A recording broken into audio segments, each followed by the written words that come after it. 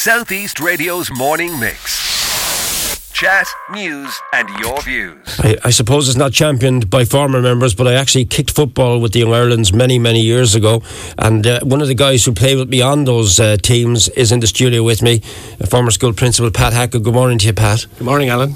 And I'm joined by another former school principal as well, who also knows a thing or two about football. He's a proud Sarsfield today because the Sarsfields got through to the junior final against Mullingar Boulavogue next week, isn't it? Yeah. So you're delighted as a Sarsfield man to be here in studio with me as well, Liam Turner. Absolutely, thank you very much, Alan. Yes, any Sarsfield would be proud of yesterday, you know. Okay, well, good luck to them and good luck to Mullingar Boulavogue in the final. We'll be looking at all the finals with Liam Spratt a little bit later on. Come to you first off, Pat.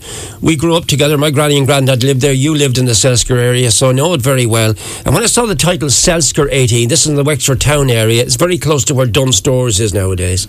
So just tell me why this book has come to pass, please. Well, Alan, about 3 years ago we did a genealogical course with our tutor John Nangle up in the People's College in Coolcots, and he happened to pick an area of Wexford that was very prevalent, I suppose, in the past, the commercial, and a lot of people living there. So he just picked 18 buildings, and he, as I said, he picked the Selsker area, and I was happy with that because I grew up down there.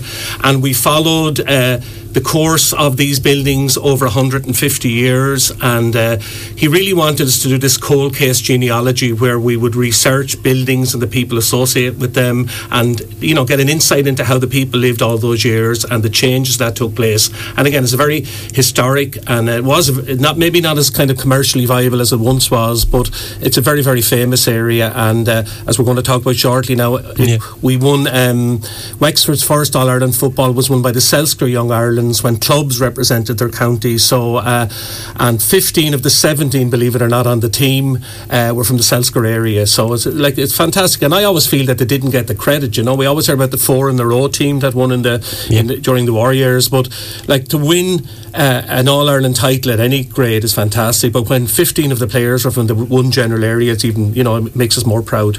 And then Pat, you and I came along, and that put the end to it. Well, Alan, we didn't have the population then, but we did our best. But I don't think we were in the calibre of some of the great young Irelands of all those years ago. Do you remember our manager? Yeah, Father Jackie McCabe. Father Jackie McCabe. That's right, yeah. You and I didn't go for the church, Alan. We took a different path. But Father Jackie McCabe was Selsker born and bred, and there's a great story in the book. We don't want to give too much away, but on the day he was ordained, the Selsker Young Irelands had a do for him that night, and they presented him with a tray, and they made him a president of the club because the club was thriving at the time. So he was ordained and became president on the one day. All right, Liam. So then into the equation comes you. So I know Pat's roots with Selsker. Have you roots with Selsker as a matter of fact? I do indeed, Alan. Okay, what are they? My father was born and reared in Ram Street, and I suppose that was my introduction to the project. Was Pat rang me during COVID, and as only Pat can, he told me I'd be interested in the project that they were doing. So of course, when he told me what it was about, it was an easy sell. So that's when I got involved, and I think 2 years later, the book was finished. So I suppose I can sort of claim to be a half Selskite. I want to look at just some of the shops that you've picked on, right? First off, I'm going to go for Billy Doyle's shoe shop. So these are the history of these premises, are they, Pat? That's right, Alan, yeah. Our tutor kind of went up to the valuation office in Dublin, and the books up there called the cancellation books, Alan, and they record the owners and the people who rented these shops over 150 years. So I'm glad you picked that one, because Aidan Foley, a legend in Selsker, worked in those two shops for nearly, I think, close to 50 years. And he wore the white shop coat, didn't he? He wore the white, and some brilliant pictures and great stories, and on 4 different occasions, there were actually 2 shops there. Billy Doyle now has the 2 shops, but on 4 different occasions over the 150 years, numbers 15 and 16 were joined together. So Aidan Foley and Billy Doyle, and other ones in the past as well. I'm going to give you one of the classic ones because it's on the front page, isn't it?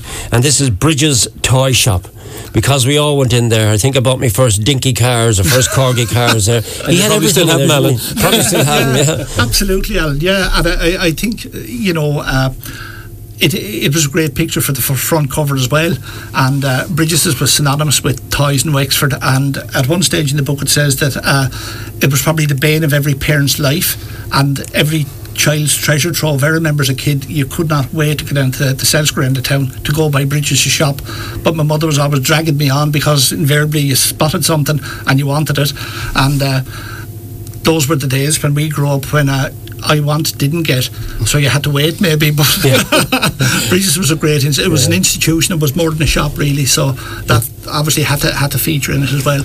Look, you've just given me a copy of the book, and the good news is I'll be able to give a copy of it away to our Morning Mix listeners as well, 2 of them, so I'll give away one today, and one, the official launch is when? Tomorrow night. Tomorrow night, so we'll do one tomorrow as well. So we'll do one now. So just text in the word Selsker to me, please, on 087 3737 956. The Cavalcaders, the fantastic play Billy Roach. I think some of it was spawned by the Cobblers there, you know, the barbershop singing, etc. Yeah. The Murphys Cobblers, does that feature in the book, Pat? Yeah, Pascal Murphy was... Pascal, what a character. And his father before him, believe it or not, Ned Murphy, he was a cobbler, and not only, you know, as I said, not only could he make shoes, repair shoes, but he actually specialised in making them for people with difficulties with their feet.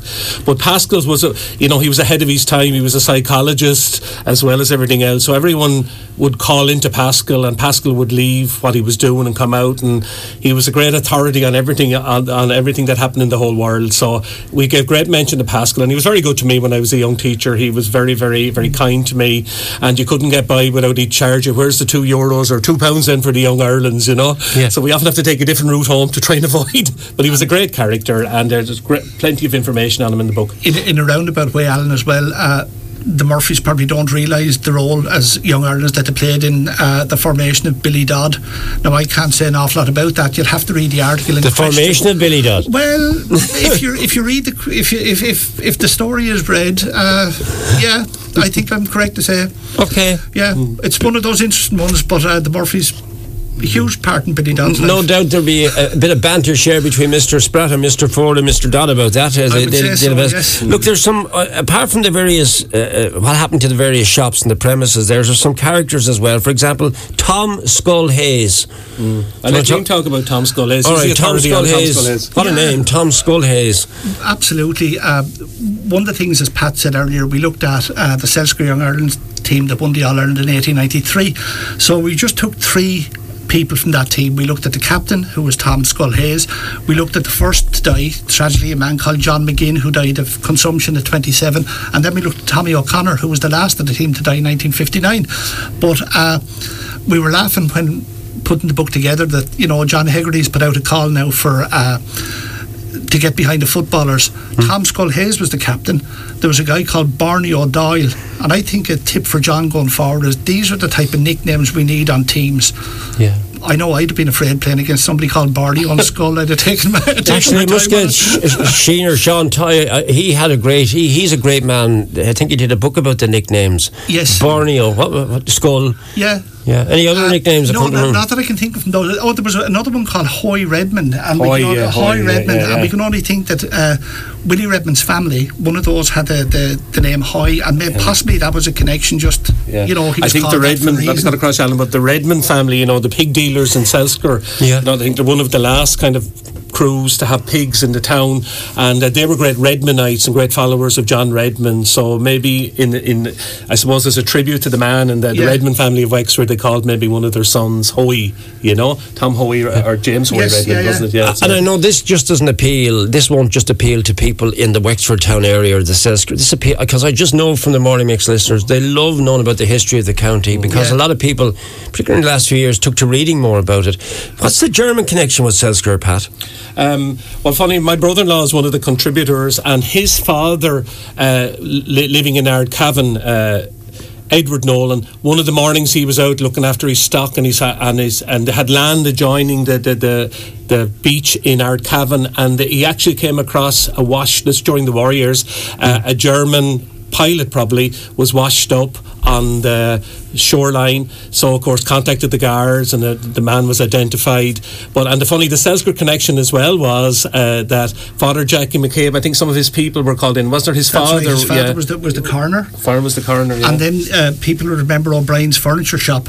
Yeah, I do indeed. One of those was the foremost German linguist in Ireland, and he's actually there's actually a German military graveyard in Glencree in Wicklow, and there's a 3-sided commemoration stone in Irish, English and German, and Stan O'Brien did poems for that. So he has a direct connection with Selsker as well. So it's, I'll let you pick one or two each before we wrap up our chat today. So Pat, you pick one or two. Kate's Gifton Home is an interesting story. What's the story here? Well, that's what it's called now, Alan. But once upon a time, it was a public house, believe it or not, and Owen Kehoe lived and ran a public house there. You know, there were a lot more public houses then. They've all closed down mostly since. But his son married into the Imperial Bar, you know, the Imperial Hotel and Bar, Tom Kehoe. So we were able to link the Imperial Bar to Owen Kehoe's, and what we actually found out that there were two Owen Kehoe's in Selsker. So as Liam said, you really have to get the book.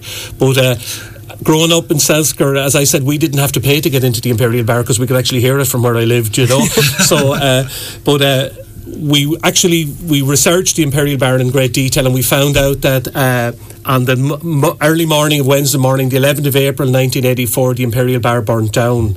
And there was a great rumour that the last band to play in the Imperial on the previous Saturday was Light a Big Fire, but that was no fact in that. And the truth was that it was a group called Spitfire played there the week before, and there was a Wexford connection with those two because it was a Dick Doyle from Carrageen played with those. So I suppose it kind of was. You must have had a ball researching all this, great fun, and it was a labour of love for me, Alan, because growing up there in the 60s and 70s, I know your grandmother and grandfather lived around the corner, so you know the best part of yours, Alan, of your makeup and your Andy personality. Halligan's. Andy Halligan's. Ger played with the Sarsfields. He was a higher level than us, Alan. He had ambitions. Maybe we weren't ambitious enough. Maybe that's where we went wrong. And for you, Liam, then pick another one for us, please. One simple little thing, Alan. There was one of the pieces of research threw up an unfortunate story where a lady had died in what was called the asylum at the time in Enniscorthy. Right. And years later her daughter died again in the asylum in Enniscorthy, both very tragic events. But then when you scratch below the surface a little bit, they were both milliners or hat makers. And I remember reading something years ago about this Mad Hatter, that saying, and apparently that goes back to when they used to add mercury to felt for the hat making process, and apparently a huge number of hat makers suffered from mental debility and often ended up in death. And we were just wondering, well, you know, is there a possible connection there? Because at the time there were 15 milliners in Wexford town alone. 15? There was one in Bridgetown, one in Morntown, there were 9 in New Ross. Now I can't talk about the sartorial elegance in Enniscorthy and Gorey, but there were none recorded in either of those towns. But the fact that both of these, a mother and daughter who'd have been working maybe in a small house, poor ventilation, no health and safety, that they both died in the asylum. You know, maybe there was a connection there with, as I said, it became commonly known as Mad Hatter syndrome. I hope, Liam, you're not saying there was any madness in Selsker. We've accused of many things, but madness was one thing we were. I'll leave the final word to you, Pat, and it deals with health matters, and this is McCormick's. McCormick's chemist, as Helen Cornish, who was one of the contributors, she did great work on that. I think they're the chemists in Wexford with the longest family connection. I think they've 3 to 4 generations, and one of them during the War of Independence was involved with gun running. He was very friendly with the Ryans of Tom Cool and so on. So the McCormicks are still there, still in operation, but they have a long history, and I think there's even connections with that place with the playwright George Bernard Shaw as well. So there's some kind of an angle there as well. So I think if even for the person who's not from Selsker, not from Wexford, it's a very informative read, and we put huge effort into it over. And can I just make one quick word? Without this man on my left, this book would never come to pass. He's marvellous he's plenty to say, as you can see yourself, but he's marvellous on the computer, on the keyboard, and he was the main intrinsic part of doing this book. And where can people access it? So the launch is tomorrow night? Launch is tomorrow night in Wexford County Hall, and all are welcome. I don't know if the County Council will be too happy with that, but we're going to leave some for sale in the school and office supplies in Selsker, but it's flying at the moment. We've a lot of pre-orders in, so if you want your Selsker 18, you better get your shout in early. Southeast Radio's morning mix. Chat, news and your views. Alan Corcoran.